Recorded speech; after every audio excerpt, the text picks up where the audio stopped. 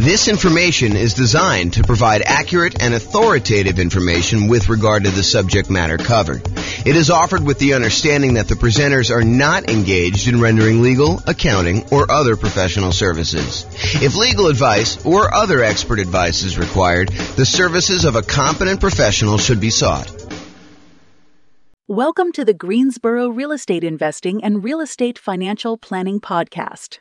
Learn all about investing in real estate in Greensboro, North Carolina, with combination of real estate financial planning and modeling with numbers specific to Greensboro, plus syndicated, more generalized recordings of live and pre-recorded real estate investing classes, not all of them specific to Greensboro. Be sure to stay tuned after the podcast for a message from our sponsors. All right, so rent resiliency and price resiliency for real estate investors. I'm James Orr. So what is resiliency? Resiliency is a noun. It's either one of two definitions. One, the capacity to recover quickly from difficulties or toughness. Or two, the ability of a substance or object to spring back into shape, elasticity. So tonight we're going to talk about two different things, rent resiliency and price resiliency, and I'm going to define those. So rent resiliency is how resilient are you to a drop in rent? How tough are you? How strong are you? What is your ability to bounce back from a drop in rent? And the question that comes up is how much can rent drop before you have negative cash flow? So that's how I define it. How much can rent drop before you have negative cash flow?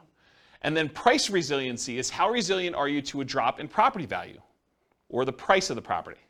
And that is how much can a property value drop before you have negative equity, before you're upside down, before you're underwater. Does anyone have any questions on these? Because I'm going to start using them throughout the night.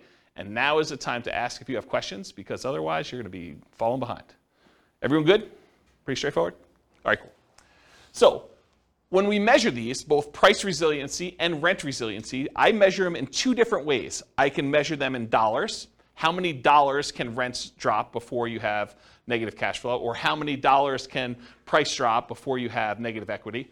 Or we can look at it in terms of percent. How much can rent drop in terms of percent? Can rent drop 10% before I have a negative cash flow? Or how much can prices drop? Can prices drop 10% before I have negative equity in a property?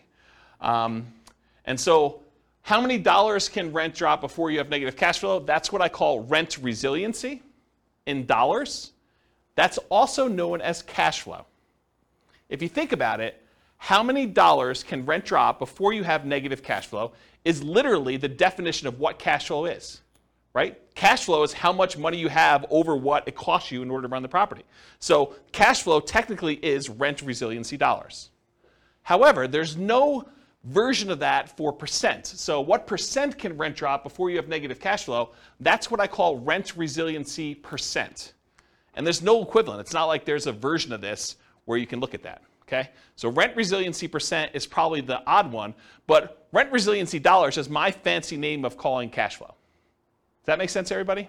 Okay. How many dollars can price drop before you have negative equity or you're upside down or you're underwater?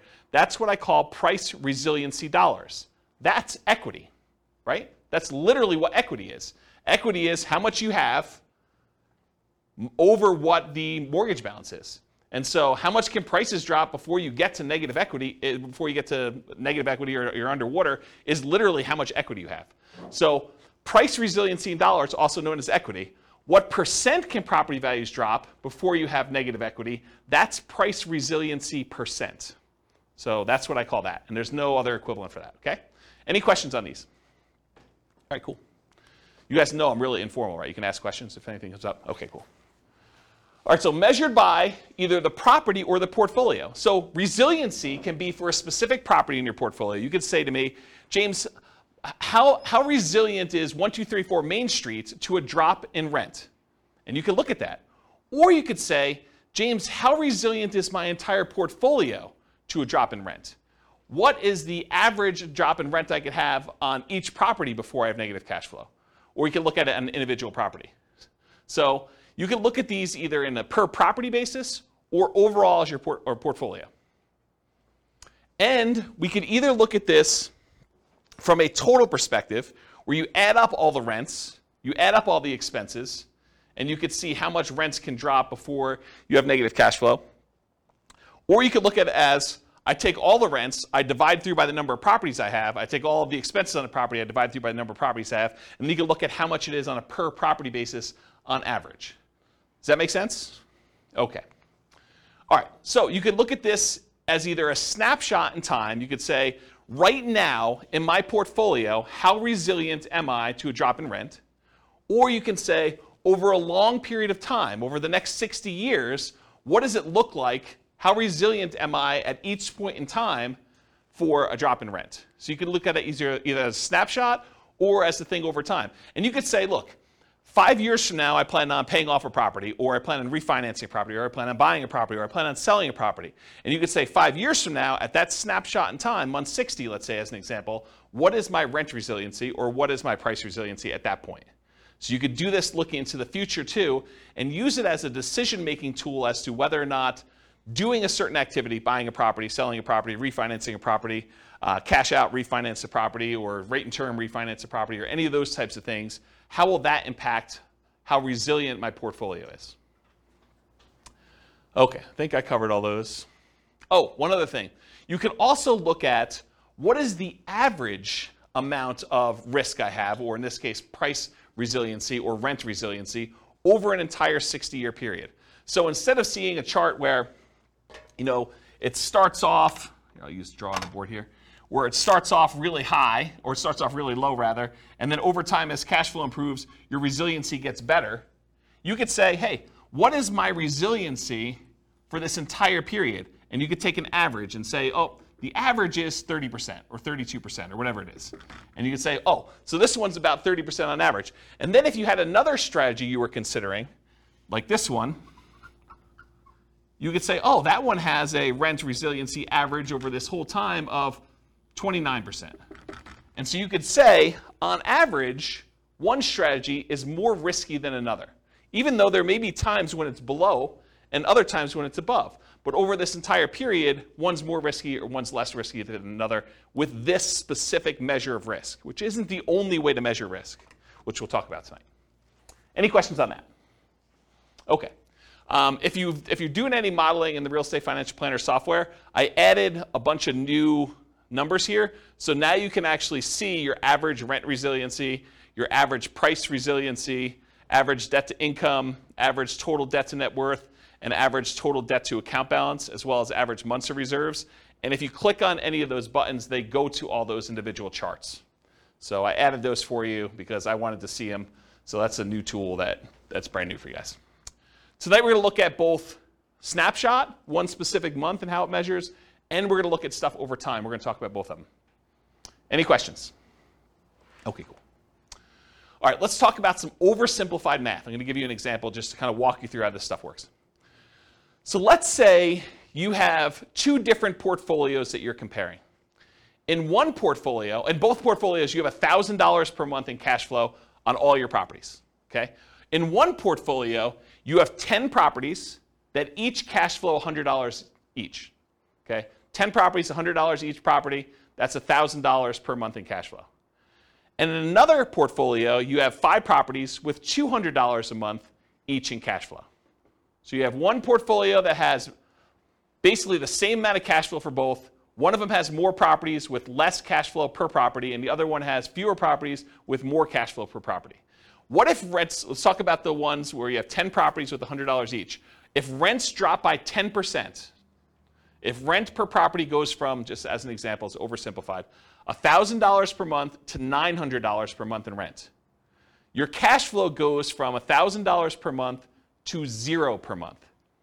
You lost $100 per month in property. It was only a 10% decline in rent values, but because you only had $100 per property, it went from $1,000 per month in rent to $900 per month in rent. So the $100 in cash flow went away. You now have no cash flow on that particular portfolio. Does that make sense, everybody? Compare that to if you had the 5 properties with $200 a month each.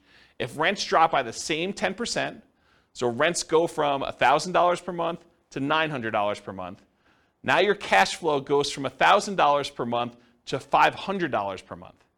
So in the other one, you lost all of your cash flow when you had a 10% decline in rents. This one, you had a 10% decline in rents, the same 10% decline in rents, but now you have still $500 per month in cash flow.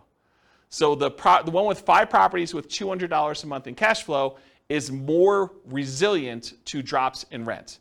That's an example of how rent resiliency varies between 2 different portfolios. Does that make sense to everybody? Did anyone lost? Everyone's good? Okay. Let's talk about what happens if rents go up, though. Same 2 situations. You have 10 properties with $100 a month in cash flow, or you have 5 properties with $200 a month in cash flow. If rents go up by 10%, rent per property goes from $1,000 per month now to $1,100 per month. Cash flow goes from $1,000 per month, where you have 10 properties with $100 a month in cash flow, goes from $1,000 per month to $2,000 per month. You doubled your cash flow by having a 10% increase in rent. Okay, and we discussed this, I remember discussing this in the real estate partnerships class, where I kind of showed you how cash flow changes. I think Ben and I were talking about this, how rent went up by 3%, and we talked about how it's like $50 more in rent, so it's like you only really increased by 3%, but really the cash flow doubled. Remember this? We talked about that? So this is the same idea, right? Where you have a $100 increase in rents, but now cash flow is doubled on you.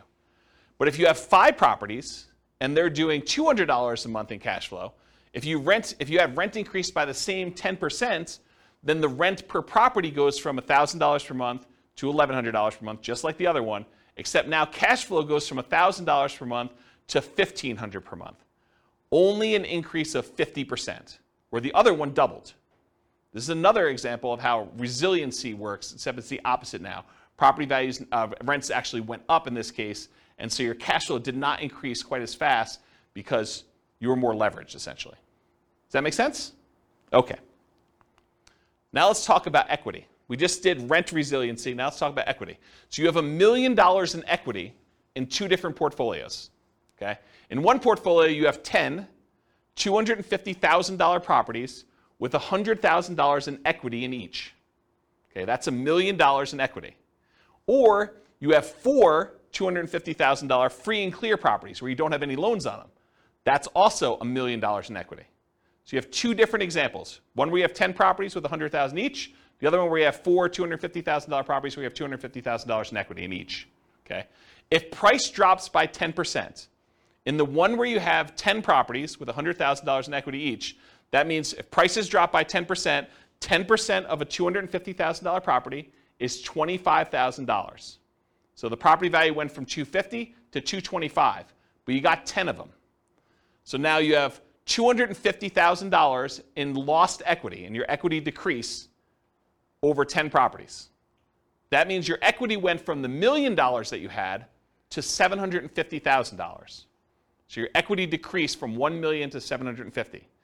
But if you had the other portfolio where you had 4 $250,000 free and clear properties, if the price drops by the same 10% we did before, $250,000 properties now worth $225,000, you had 4 properties at $25,000 decline in value each. That's $100,000 in equity decline total. So now your equity went from $1 million to $900,000. This is an example of how price resiliency works. Okay? You have one portfolio where you have 10 properties, where now you lost $250,000 of $1 million in equity, and you have another one where you have 4 free and clear properties, same decrease, but now you only lost $100,000 instead of $250,000. Does that make sense? Okay, cool. Now what happens if property values went up? Same $1 million in equity to start, same 2 situations. You have 10 $250,000 properties with $100,000 in equity each. If the price goes up by 10%, the $250,000 property is now worth $275,000. So $250,000 increase across all 10 properties in total.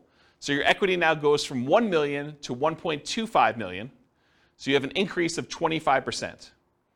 10% increase in price means your equity increased by 25%, as an example. Okay? Or you have the 4 $250,000 free and clear properties.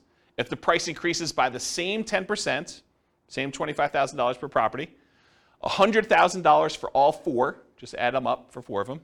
Now your equity goes from $1 million to $1.1 million. It only increased by 10%.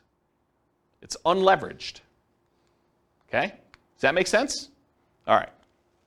So really, what we're talking about in a lot of these cases is leverage. The more leverage you have, the less resilient you are. The less leverage you have, the more resilient you are. Does that make sense? We just saw that. The more leveraged you are, the less resilient you were. Right? We saw that with rents. Any questions on this? All right, cool. All right, let's do a thought experiment. Which is riskier? Is it riskier to put 0% down or to put 10% down? And why? This is the discussion part of class. What's riskier? Just call it out. It's riskier to put 0% down. It's less risky to put 0% down. Okay? Why do you think it's less risky to put 0% down? Less skin in the game. Less skin in the game. So if you put no money in the deal, you don't have any money to lose. Interesting perspective, right? I think a lot of people would be surprised to hear that. They'd be like, well, you put more down, maybe you have more cash flow, so it's probably less risky to have 10% down from that argument, right? And if property values went down, having a 10% cushion before you're a negative, that's interesting. But on the flip side, both that and the previous kind of resilient slide on leverage, even though I agree with you, the hard part about me thinking about that is whether stocks or real estate, that's true on paper, but only if you sell. So if you've got enough portfolio to withstand the tide, it doesn't matter because you're not going to sell at every level. So what you just went to is this idea of paper losses. If property prices go down but you don't sell, you don't really have a loss until you sell. You don't have a realized loss until you sell. And so you're arguing it doesn't really matter, right? You don't have a loss in either case unless you have to sell the property. Okay, so that makes it sort of even on those. What else? Which one's more risky, which one's less risky? What do you think? I think it depends. It depends on what? On your cash position. On your cash position, okay? So if you have a lot of cash, then which one's less risky? Then I'd probably go 0% down because your ROI would be higher. Okay, so you might have an infinite return on investment. Right. In theory, at least. I mean, really, you should be calculating your return, including how much you need to keep in reserves. I mean, we kind of teach that in deal analysis class. But ignoring that for a second, if you have a 0% invested in the deal and you make money on that, then you have an infinite return, right? Yeah. So you would think that it's less risky for you to have 0% down in that case. Yeah, if you can support the rents. Yeah. So you're assuming you're having to pay for negative cash flow. Well, there's that risk. There is a risk, right? So is it more risky to put 0% down or 10% down? What do you think? It's a personal decision. It's a personal decision, yeah? It depends on what you have in reserves. I really think. Are you paying? Are you deferring your down payment? But you have that down payment. You can put that money someplace else, invest it differently, while someone else maybe pays your down payment or not. I mean, yeah. Yeah. So I wonder if you're getting to this idea that if you put 0% down, you probably have more in reserves because you didn't have to put money down. I wonder if you're getting to that. Well, here are my thoughts on it. If you do 0% down, you have nothing in the deal, you have nothing to lose. So there's an argument to be made that if you put nothing into the deal, you have nothing to lose. It's arguably less risky in that way. However, your credit is at risk. If something happens and you have to sell and you have to give the property up for foreclosure, or you have to sell at a loss and you don't have money to make up the difference and you have to do a short sale or something like that, your credit's at risk. And maybe even more so if you put 0% down than if you put 10% down. Because the chance of you being underwater with 0% down is probably greater, right? You know, property values go down 5%. If you had put 10% down, you probably wouldn't be as likely to be underwater, although you have some sales costs and stuff in there, which we're going to ignore for a second. But if you do the 0% down, you're probably still underwater even with a 5% decrease in price, okay? What about prices rising? So you tend to have appreciation. You tend to pay off some debt on the property. You tend to have tax benefits, and you tend to have cash flow. So you might have this infinite return on investment with 0% down. It's not really a measure of risk, though. It's just kind of like a better return. You're still getting these benefits, but you had nothing in the deal, though. You're benefiting from having prices go up, at least in theory, paying off some of the debt as long as you're making your mortgage payment, getting tax benefits as long as you're able to depreciate the property, and then getting cash flow on the property if there is any. Maybe there's negative cash flow. But you would have an infinite return on your investment, ignoring, of course, that you should have your return calculated on your reserves as well. And here's, I think it's what Rachel was saying, you have more reserves if you didn't have to put as much down. If you only had to put 0% down, maybe you have more in reserves. And having more in reserves probably makes that less risky. So I don't know. It's kind of an interesting thought. What about the other side? 10% down. Well, property values go down 10%. You could lose 100% of your money. As sort of what Austin suggested before, you don't have a loss until you actually have to sell. You have this sort of paper loss. And the longer you hold that property, in the overwhelming majority of the cases, real estate tends to be pretty forgiving over time. Even if property values go down the next 5 years, you push it out 30 years, property values are probably going to be up from there, right? Your credit is still at risk, so you still have that risk. Maybe it's a little bit less at risk because you still have that cushion.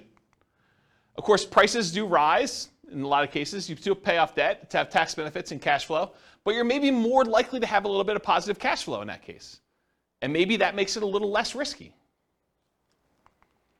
But you have less debt paid off. So your overall return is probably a little less because if you put 10% down, your debt pay down is a little bit lower when you put money down than if you have 0% down. And finally, you have a little bit lower overall return on investment. So which one is less risky? I don't know. I think part of it's how you measure it and your situation.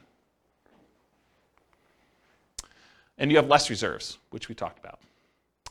Any questions on this? It's kind of an interesting thought experiment, right? Like, which one's less risky? I think part of that, for us analyzing too, is your own incomes. How quickly can you save to get 10 or 20% down in your market? Because if you're spending 6 months doing that, it might not be a big deal. If it takes you 2 to 4 years, you're going backwards fast. So Austin's almost suggesting that how long it would take you to save up that 10% might be another factor in which one's riskier. If you can quickly save up that 10%, it's probably less risky for you, I think is what he's suggesting. If it would take you a really long time, that's probably a bigger risk. Your ability to replenish losses you have, I think is another way you're thinking about that. That's interesting, yeah. Any questions on this? Good little thought experiment. Okay. Measuring risk in real estate investments, which is largely what we're getting at, right? Aren't we sort of getting at this kind of rent resiliency and price resiliency? Aren't we sort of talking about a way to measure risk? So what are the different ways we can measure risk in real estate investments? Well, number one is probably one of the most common ways because your lender typically uses it to determine how risky you are for being able to qualify for a loan. It's called debt to income. Debt to income measures how much debt you have compared to how much income you're making, including rental properties. It's often used by lenders to qualify you for loans. So if you ever heard, DTI, what's your ratio for DTI or how much debt to income do you have? It's what lenders use to determine how risky you are to loan money to. So it is definitely a way to measure risk when you're investing in real estate. Probably one of the most common ones. Another one though, and also used by lender, is your debt service coverage ratio, often abbreviated DSCR. That measures how much income you have from your property compared to your expenses on the property. It's a ratio of your income on the properties to your expenses. And a lot of lenders want to see 1.25 or something like that. They want to make sure that the income you have in your property can more than cover your expenses. Okay, that's another way that we measure risk. Here's one you may not have heard of. It's debt to net worth. How much debt do you have? If you add up all your mortgages and any other debts you might have, car loans, student loans, anything like that, credit card loans, how much debt do you have compared to what your overall net worth is? And when we use net worth here, we're also talking about any equity you have in properties. How much cash you have in the bank, how much money you have invested in stocks, how much Bitcoin you have, how much Dogecoin you have, all those things, right? So it's your overall net worth, your ratio of your debt to your net worth, okay? But if you think about it, debt to net worth, certain types of net worth are more liquid than others. It's hard to get at equity. What's up? I thought your net worth already It does. So I'm confused by It does, but your ratio, But your ratio, I mean. the ratio of how much debt you still have to your net worth is a measure of how risky it is. But your net worth, in this case, you've subtracted your debt. Yes. Okay, got it. Yes. That's a great question. Rachel asked, so your net worth typically has all of your assets minus what all of your debts are on your assets. And so you find out what your overall, your like net is after all of your debts on your property. And yes, when we do this calculation, we're saying how much debt you have now divided by what your net worth is. Got it. Yep. Just want to make sure. Yeah. And think about it this way. Let's use a really basic example. Let's say you're a Bill Gates type of guy and you have $1 million and you owe $10,000. So now you have $10,000 in debt over $1 million net worth. That's a relatively low debt to net worth. But let's say, as another example, you're an investor in this room and you owe $3 million on all of your mortgages, but you have $1 million in net worth. Yeah. Now that's much higher debt to net worth. So who's riskier in that case? Right? I think the person who has $3 million in debt and only $1 million in net worth, as an extreme example. Yeah. Okay? So I was getting to this point though. So when you think about your net worth, what does your net worth consist of? It consists of equity in your properties, your account balances, any type of investments you have, any cash you have, things like that. But some of that is not easily accessible. And if poop really hit the fan, you might not be able to quickly get at equity in your properties, especially if property values are declining and you're really trying to like pull money out for some reason to save yourself from some type of decline or something like that. It may be really hard to get at your equity. So another measure of risk, which is slightly different than this one, is your debt load compared to your liquidity. So I call that debt to liquidity or debt to account balance if you're actually in the software doing these calculations. And your debt to account balance says, how much debt do I have compared to just my account balances, just the money I have in my bank account, just the amount of money I have in stocks. It is specifically excludes, does not include equity in properties. Because equity in properties is illiquid. It's hard to get at, especially that top 25% of equity, right? It's really hard to do a cash out refinance above 75% loan to value. So that equity, in order for you to get at it, you need to sell the property. And if you sell the property, they're probably going to be expenses. You're probably going to have sales commissions, you probably have some closing costs, you probably have some depreciation recapture if it's been a rental, and you probably have capital gains. So once you pay all those in order to get at it, maybe you don't even have what you thought you had. So this idea of debt compared to your liquid net worth is another way to measure risk. And in fact, I think it's a better way to measure risk because it sort of shows, how able you are to handle issues with your properties, liquidity-wise. Does that make sense? You're smiling like this is What I use. debt to liquid net worth? Yeah. Yeah, it's another measure of risk. Yeah. Okay, so far we've covered debt to income, commonly used by lenders, debt service coverage ratio, another one used by lenders a lot, debt to net worth, which I don't think many lenders use, but I think it's a really good metric, and debt to liquidity or debt to account balances. What about reserves? Isn't reserves another measure of risk? If you only have 1 month of reserves on your personal expenses, all the rental properties you own, don't you think that that's more risky than someone who has 6 months or a year's worth of reserves saved up somewhere? So this just shows you another way to measure risk. Because if you stop and you say, okay, my personal expenses to live on are whatever, $10,000 a month. If you have $60,000 in your bank account, you have 6 months of reserves for your personal expenses. If all of your properties with principal, interest, taxes, insurance, maintenance, vacancy, property management, all those things in there is $2,000 per property. And you have, so if you had $12,000 in the account and you had one property, you'd have 6 months of reserves on that property. Well, that's pretty good. What if you had 10 properties? Now you need $120,000 in reserves to have 6 months of reserves for all your properties. Plus the extra $60,000 for your own personal living expenses. Now you need $180,000 of reserves in order to have 6 months of reserves. Okay? So that's another way to measure risk, is how many months of reserves you have. And then in addition to these, there are 2 other ones we're covering tonight. Rent resiliency, which is how much your rent can drop before you have negative cash flow, and price resiliency, which is how much your price of your properties can drop before you have negative equity. So these, I think, are my first pass attempt at what the different ways of measuring risk in real estate investments are. And there's probably, I was talking to Nick before class, Nick and Austin, I was telling them, there's probably at least a whole class on just this slide, like going into details about what these are, how you measure them. And there's some really interesting relationships, which I'm probably not going to get into much tonight, but like having a whole bunch of reserves can make up for being weak in another area. If you have really low rent resiliency, maybe I do cover this in another slide, but if you have really low rent resiliency, where if rents decline by the smallest amount, you're going to have negative cash flow, but you tell me you have 10 years worth of reserves, I'm less concerned, right? If you tell me, look, I got 15% rent resiliency, but I only have 1 month of reserves, I'm nervous for you because these interact. Does this make sense?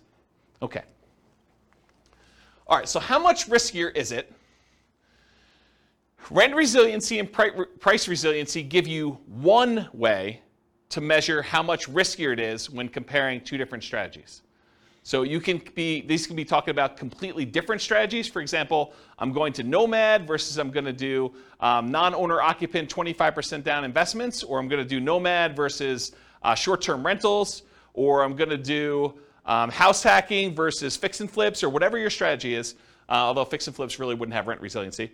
But you could use them to measure two different strategies completely, or you can use it to measure what is riskier.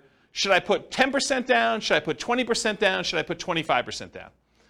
And earlier we were talking, Ben, about this idea of nomading and how much you put down. If you think about this, this is sort of what we're talking about. If you put less down when you're nomading, it's just a really simple version of this conversation that we should have in detail. But if you put, lower down, like 5% down, and you have a much poorer, much more riskier rent resiliency, where you're likely to have negative cash flow or really low resiliency in case rents change, but you have now an extra 15% of the down payment in reserves, well, those sort of like counteract. And would I rather see you have negative $50 a month in cash flow, but have $45,000 more in reserves? Yes, I would. Versus you saying, I'm going to put $45,000 more in a property and now I'm going to have $100 a month in cash flow? I don't know. I mean, I'd almost rather see you have $45,000 in reserves, right? It's a kind of an interesting way to think about it. And you got to run your own numbers to see what it plays out for you, but that's like one of the discussions I think we should have about this idea of put more down and have positive cash flow, put less down but have a much bigger pile of reserves. So we have to think about that. Okay, so you could be analyzing, you can use this to measure risk when you're looking at totally different strategies or different amounts of leverage. Should I put 20% down? Should I put 25% down? Should I put 50% down? Should I buy these properties free and clear? Other measures of risk may mitigate the severity or the consequences from the risk associated with another measure. This is what we talked about before about having risky rent resiliency, where it's really low, and if you have a drop in rents, you're going to have negative cash flow. But being risky there can often be mitigated by having really robust reserves. So if you're really sensitive to drops in rent where you're going to have negative cash flow, but you tell me you've got $1 million in reserves, I probably don't care, right? Unless you're talking about really big numbers for the negative cash flow.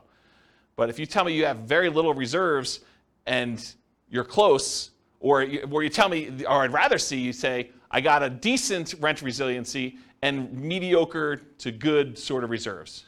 Sort of like this balance between them, okay? So for example, let's look at them for Nomad with 5% down versus 20% investor loans. You're not moving in with the 20% down for someone who has $1 million to start with. So we're going to start with an example here. Someone's got $1 million to start with, and they're going to either do Nomad or they're going to say, I'm not moving into a property. Sequentially, I'm just going to go buy one property to live in, and then I'm going to buy 20% down rentals. Let's take a look at how these compare. And I do have the 20% down investor buy a single owner-occupant property to start with to kind of make it fair, okay? So let's take a look at what this looks like. Let's start with price resiliency. Okay. I'm going to take my time to go through these charts. So this is a chart showing total price resiliency in dollars. So how much dollar-wise do prices need to decline before I have negative equity? The red line is showing you 20% down non-owner occupant. And remember, price resiliency in dollar is essentially equity. So really, this is a chart of how much equity they have in all their properties. Right? That's what I'm showing you. We started with $1 million, and we either do the nomad strategy, where you're buying properties with 5% down, moving in, living there for a year, converting the last one to a rental, buying the next one, putting 5% down, and you're repeating this process until you have 10 rentals and 1 owner-occupant, versus someone who is buying 1 owner-occupant property and immediately putting 20% down to buy 10 rentals as quickly as they can with that $1 million that they have. So in this case, they're able to buy the 10 rentals really, really fast in like 10 months. Okay? So you'll see, as far as how much equity they have in their properties, when they do 20% down, they're buying these properties really, really fast, and it's growing very quickly at the beginning. Then over time, you just have this normal appreciation curve. Then you have properties paid off, and the appreciation curve kind of stalls out a little bit, versus someone who does nomad, where you're only buying 1 property a year, and it's kind of growing very, very slowly. Then eventually you get to the point where you stop buying properties, and it just grows with appreciation from there until you start paying off the properties later on. Eventually, they get to the same spot, though, where they have the same amount of equity in the properties. They have basically 11 free and clear properties, 1 they're living in, and 10 rentals. One of them got there by nomading, the other one got there by buying 20% down. Does that make sense to everybody? Okay. So putting 20% down gives you more equity. Duh. Right? I mean, this is sort of like master the obvious stuff. You put 20% down versus 5% down, you're going to have more equity, which is why 20% down is above the other curve. So it's more resilient to declines in prices. Might be easier to see this, though, per property, because you're like, these numbers don't make any sense to me. It's like hard to tell what's going on. But what if we looked at it on a per property basis? Well, that's what the average price resiliency dollar is. We now look at the amount of price resiliency we have per property. And so this gives you an idea of how much equity you have on the average property that you have there. Same idea, though. 20% down, non-owner occupant, is kind of more than what you do with 5% down. Interesting thing, though, with nomad, you live in the property for a year. And my definition for average price resiliency dollar, I exclude your owner-occupant home. I basically only look at it for investment properties. There's a weird exception when we look at all individual properties, but for the most part, I'm ignoring this one. So you'll notice nomad is 0 until basically month 13, when we convert that to a rental. And so then it pops up, and you have a certain amount of dollars, 5% plus whatever appreciation was on that particular property. And then each one that you buy, it kind of increases until you get to the time where you're stopping buying, and then it just kind of continues up per property.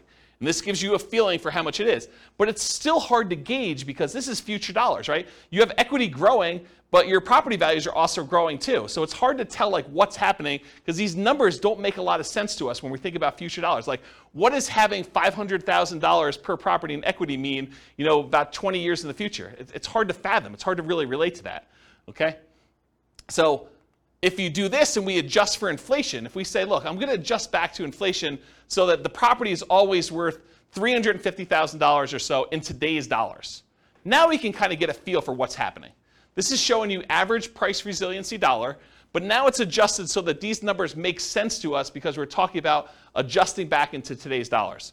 So, this has, when the nomad kind of pops up there, we have, I don't know, whatever that is, about $40,000 or so, maybe a little bit more, and each one you buy kind of increases until you get to the point where after you're stopping buying around year 10 or so, you got about $100,000 on average across all the properties that you bought over time for all the nomad ones. But the ones where you put 20% down, it's probably $180,000 on average. Okay? So you can just kind of see how this works. And eventually you get to the point where you have 100% of equity. So the property values are worth about $350,000. You have about $350,000 worth of price resiliency. The property value can drop the full value of the property before you have negative equity because you don't have a loan. Does that make sense? And these are slower to get there because you delayed buying properties. It takes you longer to get to the point where, on average, all of your properties are paid off because they staggered a year out. And these were only staggered by like 9 months or 10 months in order to get all 10 bought. Does that make sense, everybody? Okay. So these are in inflation-adjusted dollars. Helps you think about how much property values might need to go down with the properties. You understand it now, not what it will be worth in the future. You may also see that we're only measuring rentals. That's why nomad's at 0. Any questions on this one? But that also doesn't take into account how much out of pocket you had to put down to get to the same result. 100%. We are not including how much you had to put down in order to get to how much equity you have. You're right. Because rent resiliency, or price resiliency in this case, doesn't include the amount you put in. It's really just how much can prices drop before I have negative equity. I'm assuming that's, for the math that was used, it was the same interest rate for both? No, they don't use the same interest rate, because when you put 5% down on an owner-occupant loan, it's probably a little bit better than you putting 20% down on a non-owner-occupant loan. So I use different interest rates. I actually looked them up. Yeah, so this is interesting, because we're going to have a slide later on where I show you which one gets to financial independence faster, and it surprises a lot of people. Because you'd think, I don't know, 20% down, it should get there faster or whatever. I mean, you're going to look at it, you're going to see. Yeah. All right, any other questions on this? I think I'm about to switch gears.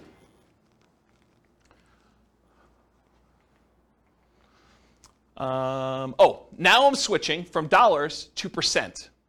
So what percent can prices drop before I have negative equity? And you can see when you put 20% down on the first property, you basically have 20% that can decline before you have negative equity. When you have the nomad property, until it becomes a rental, it's 0.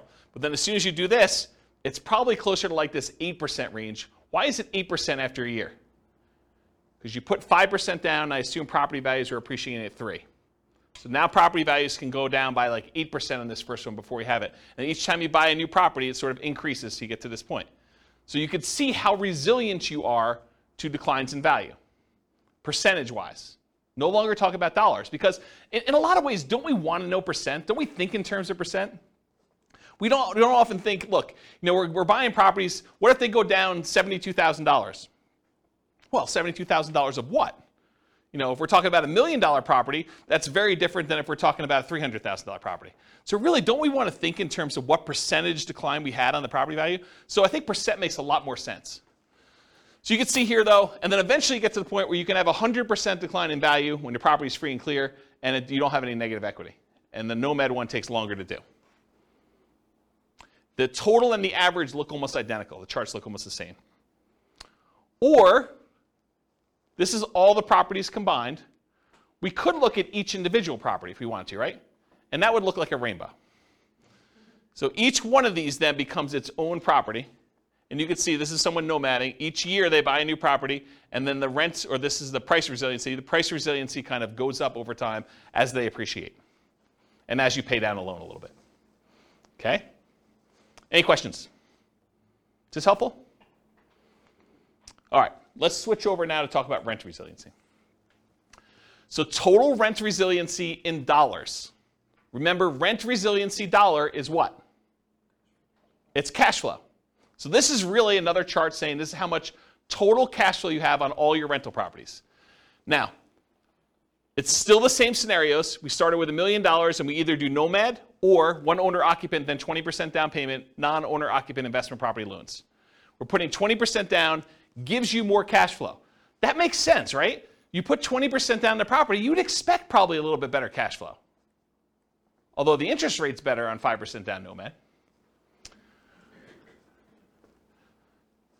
Also, the 20% down payment properties are paid off faster. Why? Why are the 20% down payment properties paid off faster? But they're all 30-year loans. We purchased them earlier. Yes. So they're all 30-year loans, so the loan always pays off in 30 years. Just when you started the loans matters. So when we actually bought the properties, we all buy an owner-occupant property month 1, no matter what. But then the one that's buying rentals also buys a second 20% down property in month 1, and then they buy another one in month 2, month 3, month 4, month 5, until they get 10. So 10 months in, they now have 11 properties. But the nomad buys a property with 5% down. They have to live there for a year. Then they convert it to a rental, and they buy the replacement property. So it takes them until month 13 to own 2. So you could see the red line is the 20% down non-owner occupant. This is when all the loans got paid off. And your cash flow went way up. Right? Your rent resiliency went way up because now you don't have loans anymore. But these ones, they take a long time, and they're staggered a year apart. So it takes a long time for them to get to the point where they're all paid off. But once they get paid off, they're basically the same. right? Because you basically have the same number of rental properties. There's some funky stuff going on here. With the 20% down non-owner occupant loan, you have a little bit of negative cash flow right at the beginning. But Nomad's even worse. Nomad starts at 0, and then by month 13, you have a little bit negative cash flow, and it's worse as you buy more, so it kind of stays there for a little bit. Okay? So, yeah, let's go to the next slide. So now this was just regular dollars, so it's kind of hard to tell like what's happening. You're like, okay, what does it mean to have $50,000 worth of cash flow in year 30? I don't know. So let's take a look at it now if we adjust back to today's dollars. You can see a little bit more about what's happening here, but really you could see what the total cash flow is as if it was cash flow in today's dollars, sort of adjusted back for inflation. And you can see eventually they get to the point where it's just under $20,000, like $19,000 probably or so, in cash flow per month on all 10 rentals, net. So this inflation adjusted dollars. It helps you think about how much total rents on all properties might need to go down with the property as you understand it now, not what rents will be worth in the future. Okay? Now this is average per property. So before we were talking about the total amount on all 10 rentals. Now we're saying how resilient are we on an individual property? It shows you, about here in year 10 or so, you're probably about, $500 or $600 per property in positive cash flow on the 20% down, somewhere in that ballpark. And you can kind of get a gauge for that. And then here, later on, you can see kind of what it is per property. So, this is in inflated dollars, but it's probably like $6,000 or so when the properties are all paid off. Okay? Or we could adjust for inflation, and we could see the numbers now. Each property's got about, $1,800 or so per month in cash flow net after everything's paid off.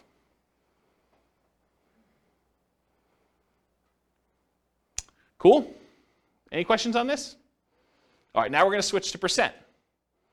So what percent can rents decline before we have negative cash flow? Well, with both of them, we're negative up front, right? Because we're basically underwater. We have negative cash flow on the properties.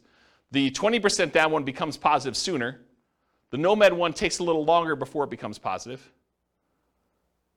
But you can see that over time, though, it gets to the point where about 10 years in, 20% down is, about 18% resilient. You can have an 18% drop in rents before you have negative cash flow. And Nomad is probably, I don't know what that is, 8, somewhere around there.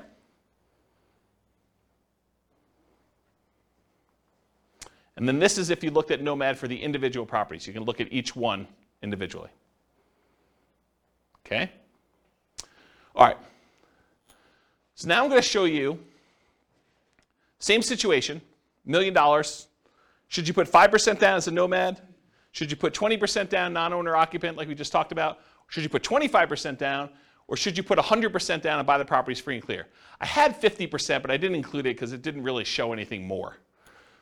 Okay, but I did have it, in case you're wondering. All right, so let's talk about this idea. What's the chance you might see prices or rents go down 1%? What's the chance that home prices can go down 1%? Or rents can go down 1%?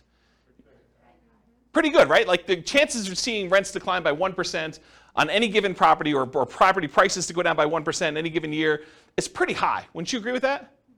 What are the chances that they could go down 10%?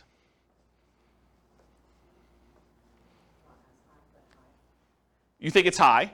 Is it as high as 1%? Yeah, it's much more likely for you to be able to see property prices or rents go down 1% than it would be for them to go down 10%.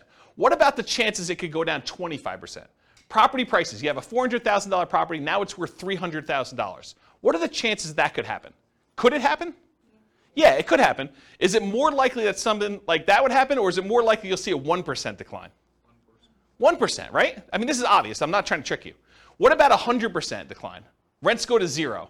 Property prices go to 0. Could that happen? Maybe. Is it likely? Probably not.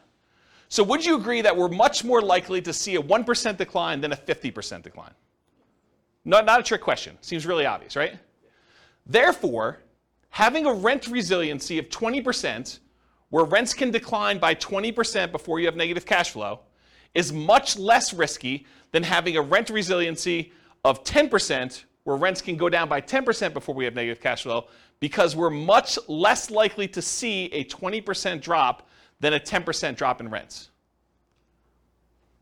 Because the chance of it going down 20% is much more unlikely than having a 20% rent resiliency, it's probably not 2 times better. It's probably more than 2 times better. Does that make sense? There's a point where, look, you really want to have a 1% rent resiliency or better. You really want to have a 2% one.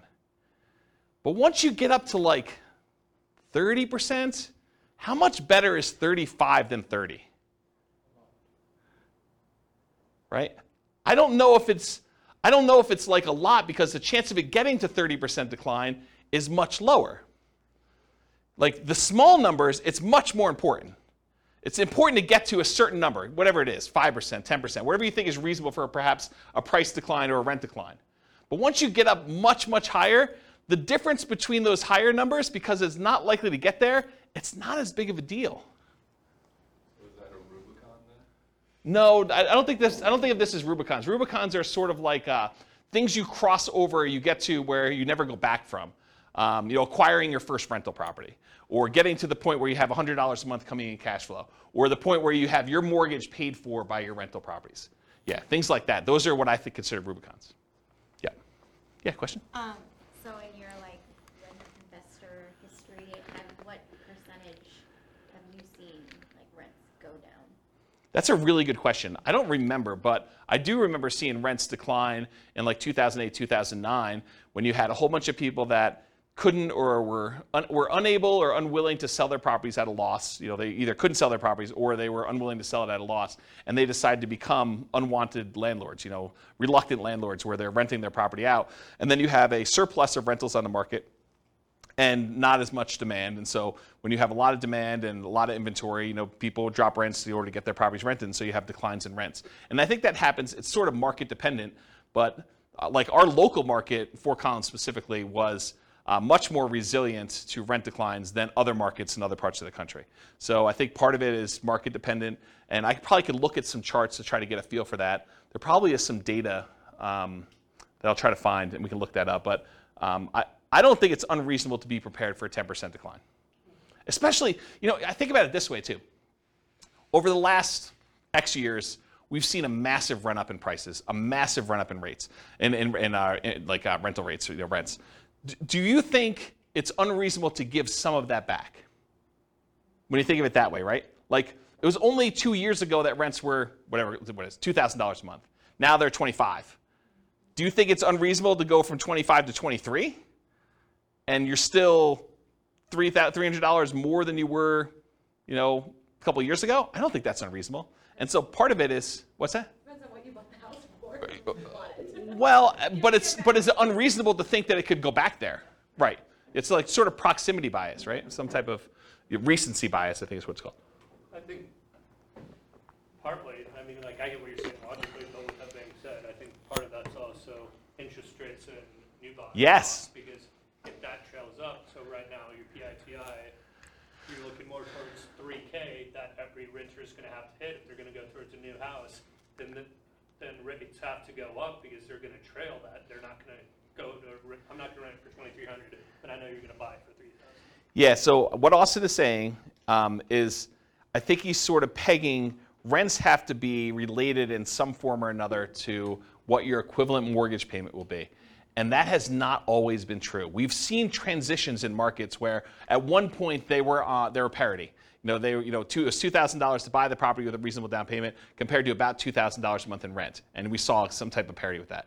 But then over time, markets changed where the price to buy a house went up a lot and rents did not creep up quite as fast as those things. And so that can change in a marketplace over time. It's not universally true that always rents are there. Now, what's an interesting kind of way to think about this is you could force that to be true by doing like a rent-to-own or lease option where you tell people, look, the mortgage payment if you go buy this property is $3,000 a month, to use your example, but rents would normally be $2,200.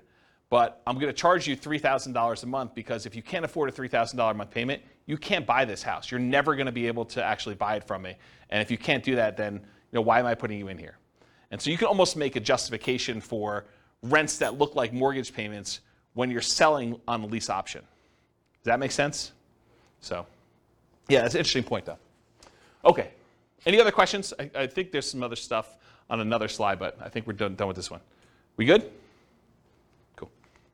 So evaluating risk continuing. So what's the chance price or rent will go down on a single property?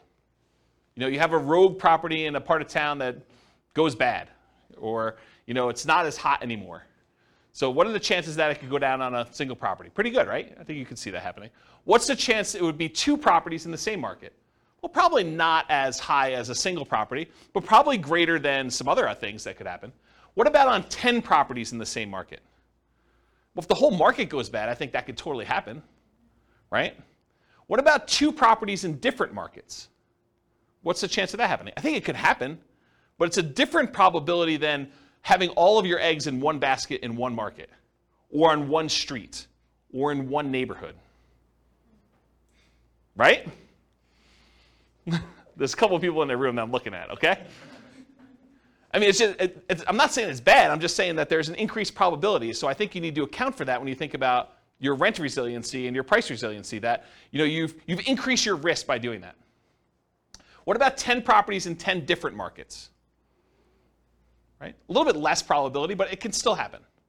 So diversification in some form or another, whether that's geographic, investing in different markets, property type, you know, buying some duplexes, buying some apartments, buying some single-family homes, you know, buying some condos, buying some townhomes, you know, all those different types of properties that you can do, or price points, you know, buying some entry-level rental properties versus buying some luxury properties, buying some mid-range sort of properties, or the strategy you're using. I'm doing short-term rentals, I'm doing house hacking, I'm doing you know, fix and flip, or all these different examples.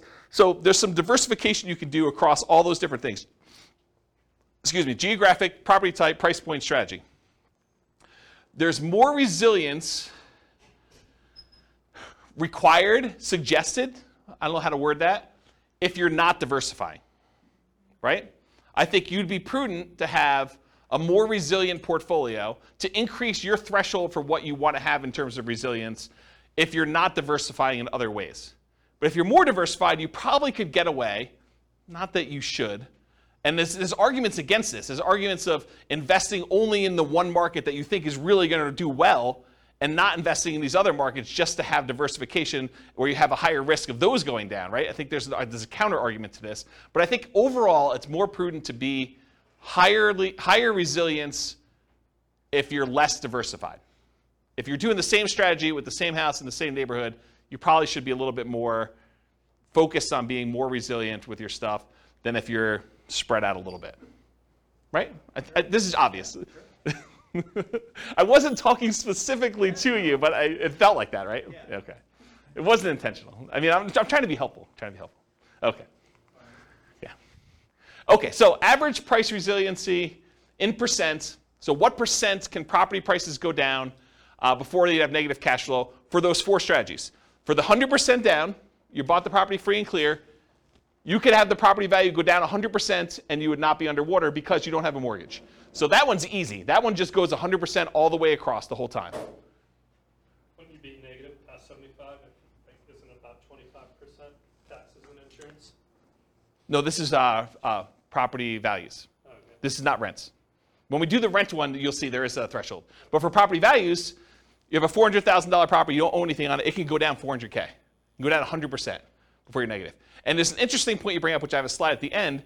I think there's a variation on this class, or at least a variation on some of the terms, where we do take into account things like sales costs and capital gains and depreciation recapture and stuff like that. There's a version where we take into account those transaction costs for equity.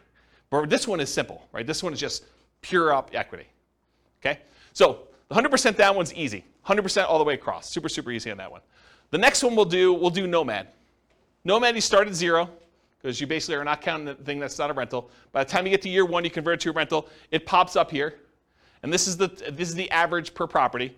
And so it shows you you're at about 8% or so. And then each time you buy a property, kind of comes down, drops down, does this, until eventually it kind of tapers off until you get to the point where all the properties are paid off and you're doing that. That's what Nomad is. 20%, 25% down, that's just a difference in down payment amount. And so the curves are very similar. In both cases, you're buying properties as quickly as you can. I will tell you that with the 20% down, you can get all 10 properties, all 10 rental properties. With the 25% down, you get really close, and I think you need to buy one a year or two later. Okay? So you have a small delay there, but you're acquiring these properties, and you're more resilient with 25% down. This makes more sense, right? You put more down, you're more resilient to a price drop when you do that, and then they eventually taper to the point where they get to be the same when the properties are all paid off. About 30 years in the future from when you started. Maybe minus a year, plus a year. Okay? Any questions on this? Pretty straightforward? Okay. Now this is average rent resiliency in dollars for the three strategies. So when you buy properties free and clear, you have really high cash flow, but you have fewer properties. You only had $1 million to start with. You can't buy 10. You can only buy 3 and change. So 3 until you save up for the next one. Okay? So then your kind of average rent resiliency dollars kind of up here until eventually you catch up with everyone else. But here though, you've got 25% down, 20% down, and Nomad. Nomad starts at 0, then it has negative cash flow. The 20% down one has some negative cash flow. The 25% down one has positive cash flow from the beginning. And the curves are very, very similar. The ones where you put 20 and 25% down, the properties get paid off. And so your cash flow really improves here. And they go up here. And then the Nomad one takes a little while to pay off because you're doing them a year at a time. Does that make sense? Okay, so that's rent resiliency dollar. Now this is that snapshot I talked about. I basically said, let's look at some arbitrary point in time. I picked 5 years in the future. And I said, what does this look like? What is the average rent resiliency in dollars at 5 years in the future for this thing? And so for the 100% down, 1965. And this is in inflation adjusted dollars, so it's back in today's dollars. So you have rents drop by $1,919.65 and not have negative cash flow with the free and clear properties. With 20% down, you can only have rents drop $116.05 before you're negative. With 25% down, it could drop $309.54 per property before you're negative. And with Nomad, $14.42. So just a snapshot in time, 5 years in the future, average property, this is per property, right? Average rent resiliency dollar. You either drop almost $1,900 and change, $115 and change, $310 and change, or $15. Not $1,500, just 15. That's Nomad. So which one of these is riskiest? It's obvious, right?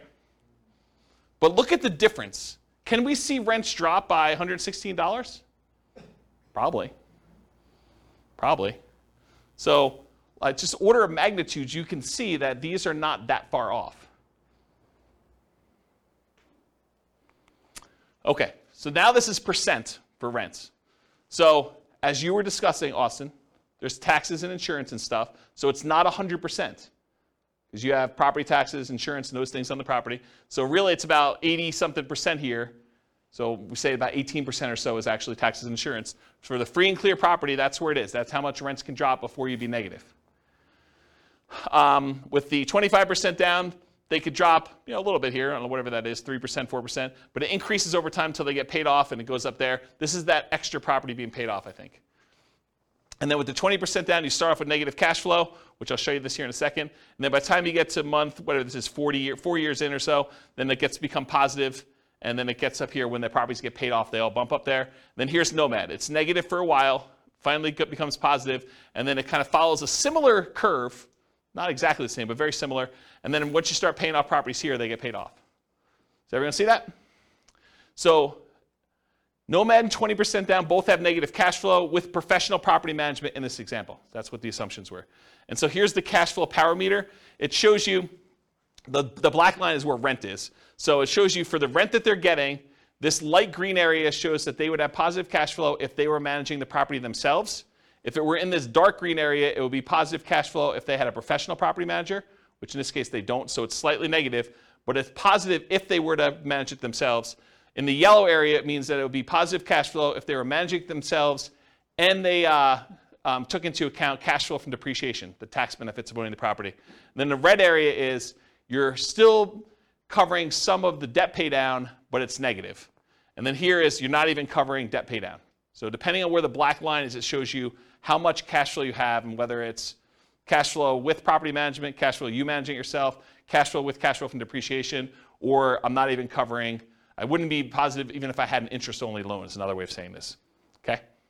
Any questions on this? And if you're just like cash flow power meter, what is all that stuff? There's a class on that too, and I probably need to do a new one.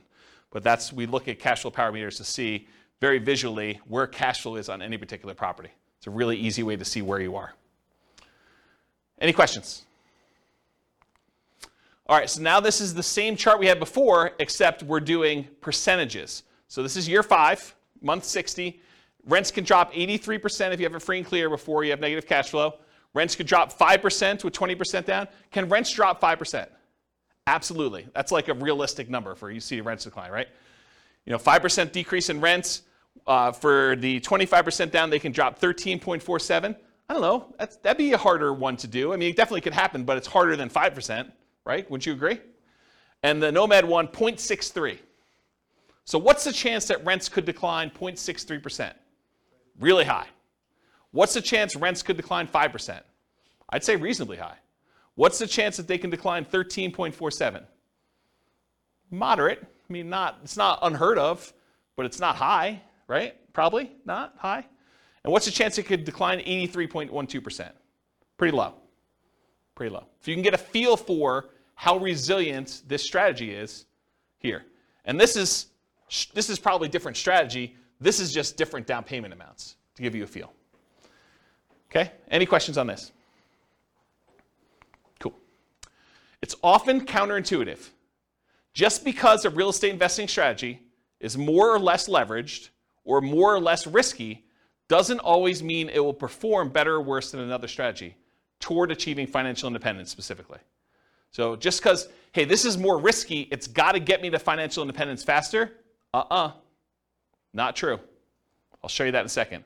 For example, putting 100% down to buy up to 10 rentals might seem like the least risky strategy from a number of risk measures, right? I mean, put 100% down.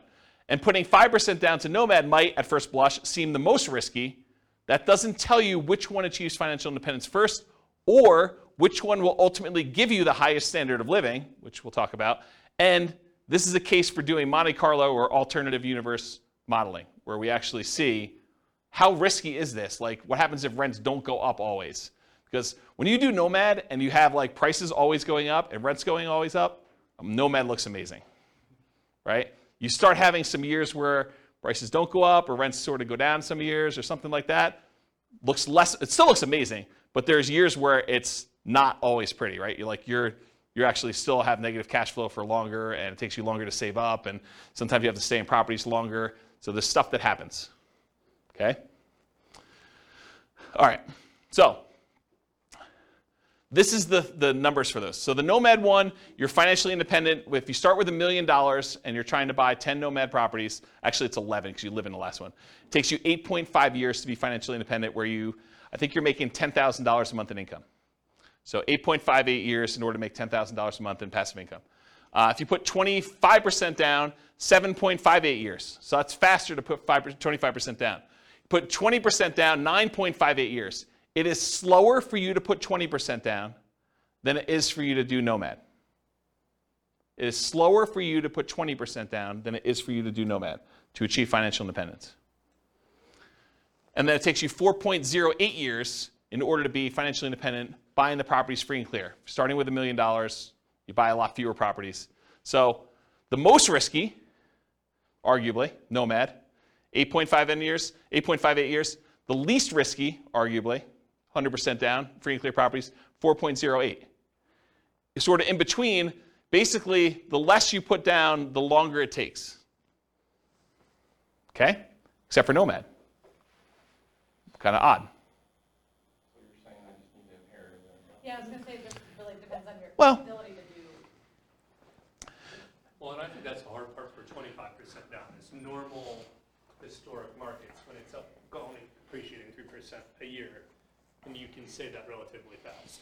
Over the last few years, if I was losing ground at 10 or 15% appreciation each year, then I would not be buying. You're talking about for Nomad? Right. Yeah, so what Austin just said is, in years where you've got slow, steady appreciation of 3% a year, Nomad makes a lot of sense. But if you're nomading and property values are going up really, really fast at 15%, then it could slow you down. Yes and no. Any properties that you own, you're benefiting from that. So it depends on where you are in your cycle. If you're like just about to start and you're seeing properties going up 15%, yeah, it's harder because it's the goal is moving away from you all the time. But if you have the money to do down payments, there's other options. If you don't and you're saving up anyway, you just do what you can. You kind of use the market that you have, but any properties that you bought, you do benefit from those. You have, you bought 3 properties and now you're doing your 4th one. Great, the 3 properties you own went up 15% a year. That's awesome. So it's kind of weird situation with that. And I think Nick in the back said something like, yeah, now I just got to inherit $1 million.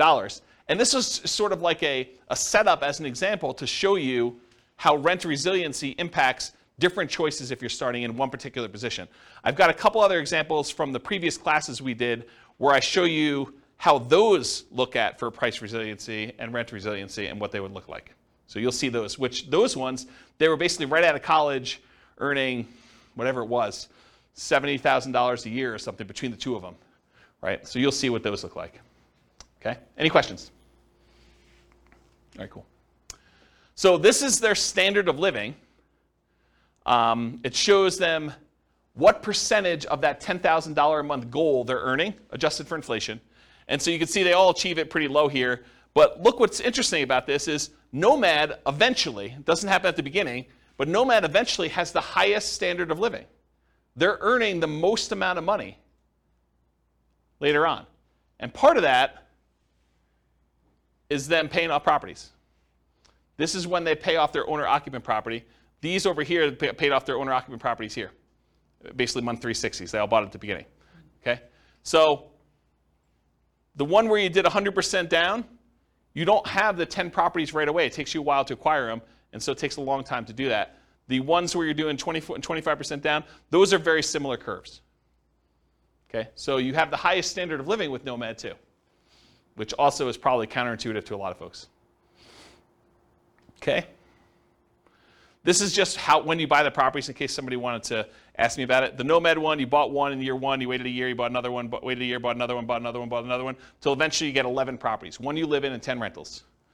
For the 100% down, you could buy 3 up front. It takes you a little while to save up for 100% down in the next one. Then you go up to 4, 5, 6, 7, 8, 9. It takes you a long time to buy the 11th property, one that you're living in. And the one you're living in is 5% down. And then 20% and 25% down. The 20% one, you're able to buy all 11 right away within the first year. The other one, it takes you a little while to save up for that last 25% down payment. Because $1 million does not quite get you enough to do 25% down with the property I picked. Okay? All right. I'm going to run through these pretty quick. So for those that came to the previous classes or on the podcast, buy and hold real estate investing strategy, this will look really familiar to you, but this is sort of another perspective on that class. Because in that class, the only thing we covered was when they achieve financial independence. We didn't talk about anything else because I didn't have time. So we basically went over all this, all the different strategies in buy and hold, which I'm not going to go into detail, and we looked at how fast they achieve financial independence.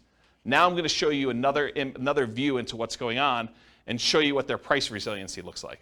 And so these are all the different strategies combined. I'm not going to break them out and kind of go into detail, just to give you a view of approximately where these are, right? So prices can decline by the time they start acquiring properties in this 20% range to maybe 40, maybe 50% range. And then finally, when you stop acquiring properties, it just increases over time. So that's how they tend to trend for buy and hold. And this is for what percentage prices can decline before they'd have negative equity. Okay? And then these are all the different rent resiliencies, curves for all the different ones. Again, I'm not going to go into any individual one, but you could see they're in this sort of like 0 to 20% for a lot of this time, maybe a little bit higher depending on whether they have a lot of extra cash flow like short-term rentals or something like that, because that's really what this is measuring. And then it kind of goes up over time where they all get paid off. Okay? And then I picked an arbitrary time frame just to compare them. This is year 20, month 240, just to see what happens. And I wanted to show you 15% down payments are still relatively risky even 20 years in. Only a 6.3% rent resiliency or 1.92% rent resiliency, depending on which one of the two 15% down payment options you chose. All the other ones, though, I think are pretty reasonable, right? I mean, we talked about, do you think rents are able to go down 22%? What about 11%? I mean, that can happen, but it's not crazy close, right? You start getting at 1.92, that's pretty close before you have negative cash flow. So these are the 15% down options, and then these are all the other buy and hold ones, depending on which one you're looking at. Does that make sense? Just so you can see visually like approximately where they are in relative sizes. Okay? Any questions? Cool. All right, let's do the same thing for that Nomad real estate investing strategy class. Again, in that class, we went over all the different time it took them to be financially independent. We didn't go into any other detail. We didn't talk about net worth. We didn't talk about any risk. We didn't talk about, cash flow or, debt service coverage ratio or debt to income or anything else. So really, we just covered that. Now, this is if you do price resiliency. The blue one that's really weird is the lease option one where you're buying properties, then you have to stop buying until you can afford the next one and they get cashed out. So there's some weird stuff going on with the blue one, just ignore that one. But the rest of them sort of trend in this, I don't know, once you get up to steady state, 25 to 50%, and then of course as they get paid off, they increase from there. So you could see relative price resiliency in that, what I would consider to be a reasonable range. There's nothing kind of abnormal there. And then here's rent resiliency. Again, the blue one is that lease option one, which is kind of wacky. But then here, it builds up. Nomad kind of builds up over time as you acquire properties and you hold them longer, and you add another property, and eventually you get good cash flow. But it takes some time to get there, and kind of cash flow increases here until the properties start getting paid off. That's what they look like for rent resiliency percent. Any questions? And for comparison, this is year 20. Do you have a question, Austin? Yeah, for the short-term rental. Yep. For 5% down, I'm assuming that was done year 2 or Yes. starting year 2 then? Yes. You start your short-term rental year 2. And then, do you remember what kind of cash flow or additional rent you were projecting for that? Yeah, it's in that presentation, but I don't remember. It wasn't crazy though. I remember at the time thinking it was a pretty reasonable bump. I bumped up expenses on it and I bumped up income on it. So that the net income was higher, but it wasn't like 2x or anything like that. It wasn't that extreme. It wasn't even close to 2x. It was a reasonable bump. And you could change those assumptions, right? You can go copy the scenario to your account and just change the model. Yep. So this is month 240, year 20, the same one we did before where we had some of those that were in that 5% or whatever it was, 2%, whatever the numbers were there. And I just want to show you that the average rent resiliency by year 20 for Nomad, they all look pretty reasonable to me. I mean, there is a 7.76 one. I'm pretty sure that's the lease option exit one, which is wacky anyway. All the other ones, though, they seem kind of reasonable. I mean, the lowest besides that is 11.9%. Not great, but not horrible. And there's some that are 30%.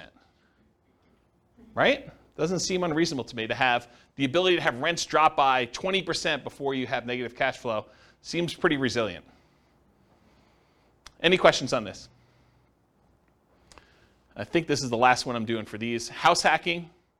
Again, this was that house hacking real estate investing strategy class where we covered all the different times it took to be financially independent. I'm not going to go over that again. But then here is the price resiliency for those. Very similar to a lot of the other ones where between 25% and a little bit less than 50% prices can decline for the bulk of the time here. And then, of course, when they're paid off, they get a lot better. And then for rent resiliency, you start off with some negative cash flow in some cases, and then you have positive between 0 and 25 for rent resiliency for a lot of this period of time, and then you start paying off properties, they get a lot better. And of course, you knew this was coming. Year 20, kind of a snapshot. There's some that are kind of funky. Whatever this fourth one is, that's one of the blues. That's probably a 15% down one, honestly. It's probably 15% down payment, this blue, if I had to guess. And then the other one, 5.86, that's like a pink. Yeah, they're all the 15% down ones. So these are all these low 5.86 ones are all 15% down, which that's the lowest rent resiliency you have. All the other ones, well, I guess 5. What's 5? That's a green one. Oh, that's probably 15% down too. So all these are 15% down. And all the other ones where you put it down a reasonable down payment, they're all above 10%, which doesn't seem to be crazy extreme. It's not super resilient, but it's also not an extreme number low, right? Any questions on this? Cool. Well, apparently I did one more. Oh, BRRRR. BRRRR, again, same thing. BRRRR, real estate investing strategy class. There are 3 different strategies we did with BRRRR, which is the buy, rehab, rent, refinance, and the optional repeat process to do those. And it just shows you kind of where these are. Price resiliency, a little bit better because you're buying properties. They've got a little bit of equity in them. So that's a little bit better there. And then rent resiliency, decent, pretty good current things there. And then this is month 240, year 20. Look pretty strong. 14% is the lowest one for the BRRRR strategies that we ran. 24% was the high. Any questions? Cool. All right, got 3 more slides left, and I'll take questions. So additional things to consider. I think I mentioned this earlier in the class, but there's a concept that I didn't teach, which I probably should teach at some point. You know when I use the term like true cash flow, when I say true cash flow, it includes cash flow from depreciation, like the tax benefits of doing that. Or when I say true net equity, I mean your net equity after you take into account the expenses on the property, your taxes, not property taxes, your capital gains taxes, your depreciation recapture tax, any closing costs, your share of closing costs, and any real estate sales commissions you have. And that's like your equity after all those expenses. Well, these are kind of variations on that theme. True price resiliency is how much price could decline where you wouldn't have negative equity, taking into account refinance or sales costs. So like all the costs we just talked about, this would be a calculation. True price resiliency would be where you do take that into account. And so how much could prices decline knowing that you have to pay all these costs if you were to sell the property or you had to refinance it? What would be your kind of number there? And so that's kind of a variation on the theme. And then the same thing would be true for true rent resiliency. How much could rent decline where you wouldn't have negative cash flow, accounting for cash flow from depreciation, that tax benefit you get by owning the property too. So right now, if you think about it, we talked about rent resiliency all night. But really, if rents decline by 10%, you'd still have this weird buffer of the tax benefits of owning that rental property, provided you were still in that period of time where you can get the depreciation, right? So even if you were at break even or slightly negative, that like tax benefit of owning the property would really make it positive. So it's sort of like this extra buffer in there before you're really, really negative. You're not really negative with that cash flow from depreciation until you get below the cash flow from depreciation number 2. Does that make sense? And so this idea of true rent resiliency would, in theory, it's not created yet, would take into account cash flow from depreciation on those as well. So for those that wondered, hey, I thought this class was called cash flow resiliency and equity resiliency. And you're right, it was. At first, I was like, I'm calling this cash flow resiliency because it's how resilient is your cash flow to a decline in rent. Or equity resiliency, how resilient is your equity to a decline in price. And the more I thought about it, the more I thought, if I named it those, which I think makes sense, but if I named it those, I would avoid these extra ones that I plan on doing. And so I decided to go back and rename the terms to rent resiliency and price resiliency now. So now it's how resilient are you to a decline in rent, or how resilient are you to a decline in price? Because I wanted to add things like vacancy resiliency. How resilient are you to an increase in vacancy? Or property insurance resiliency. How resilient are you in your cash flow to an increase in property insurance? Or property taxes resiliency. How resilient are you in cash flow to a increase in property taxes? Or maintenance resiliency. How resilient are you to an increase in maintenance or CapEx as examples? So, for example, with maintenance, you could say, how much maintenance go up before you have negative cash flow? That would be maintenance resiliency. So that's why it got renamed. Does that make sense why it got renamed now? Okay. All right. Would you guys like to see my personal portfolio, rent resiliency and price resiliency, to kind of get a feel for what is somebody who has an established portfolio and might actually, think that they know what they're doing, do that, okay? So here's my own personal portfolio. This is my average price resiliency, and I should tell you, I'm not acquiring any properties, not selling any properties, not refinancing any properties, so it looks really plain, right? Because there's not a lot of stuff going on. It's just like things getting paid off over time. So this is price resiliency. The average property I have has got a price resiliency of whatever this is, 58%, 50-something percent, high 50s. So my property values can go down 58% before I would have negative equity on average. Does that seem pretty conservative? I think it's pretty conservative. So that's what it is. It'll take me a while to get here because I've got some properties that I did new loans on when loan interest rates were low. Okay? What about rent resiliency? Rents can drop, whatever this is, high 20% before I would have negative cash flow. Okay? And then it gets better. Eventually, when I pay off all the remaining properties where I did a refinance all at a bunch of time, then it goes up to about 80% decline where I can do that. So that's about what I personally have, it is what I personally have in my portfolio. Does that help you guys, give you some insight as to what I think is a reasonably conservative number? I also have a lot of months of reserves, way more than 12. Way more than 12. So even if this was lower, I would feel really comfortable. Make sense? Yeah. So to get here, Yeah. I mean, this is your years into this. Yes. Did you start at those low? No. Yeah. Nope. You didn't start here. No, I didn't start. You started at those higher risk, like. Yeah. leverage. Yeah, because if you think, so the question was, you didn't start here. So when you were getting started, were you at these higher risk, like rent resiliency and things?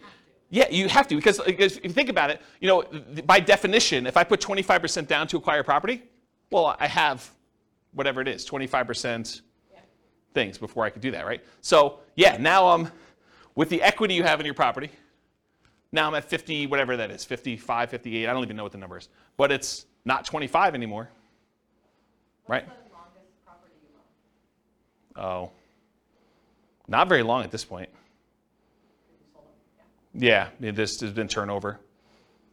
Yeah, so not very long at this point. But I mean, part of this is market appreciation too, right? And there's definitely there's at least one nomad property. There's actually 2 nomad properties in there.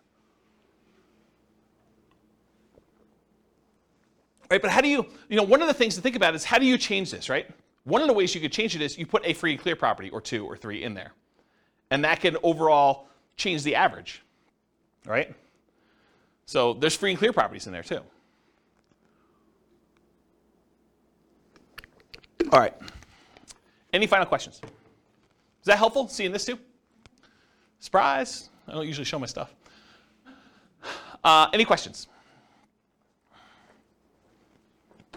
Yeah, awesome. So first kind of statement, then question. So from my understanding of the last few graphs, most of the variance is probably between 10 to 15%. It depends on your strategy and what you're doing, right? If you're buying free and clear properties, no. If you're doing these like highly leveraged, 15% down, 20% down, 25% down, or Nomad 5% down, acquire them a year apart, or Burr, where you're kind of like trying to pull your money out, all those things vary depending on what you're doing.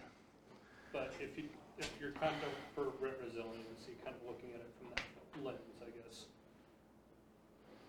Going back to where we started class, then if you would rather go 0 down and have the rest in cash or index or whatever else. The main, 4 or 5 dips we've had in the last 100 years, haven't they only lasted like 1 to 4-ish years on average? I don't know that data that well that I can comment on it, but it doesn't sound unreasonable that you had relatively short periods of time where the dips didn't last forever. So I guess where I'm thinking of trying to tie that back together, circular thinking, is I would think there would be less risk than trying to ride that out with the reserves to the side than the additional equivalent of being above it percentage-wise and holding it that way.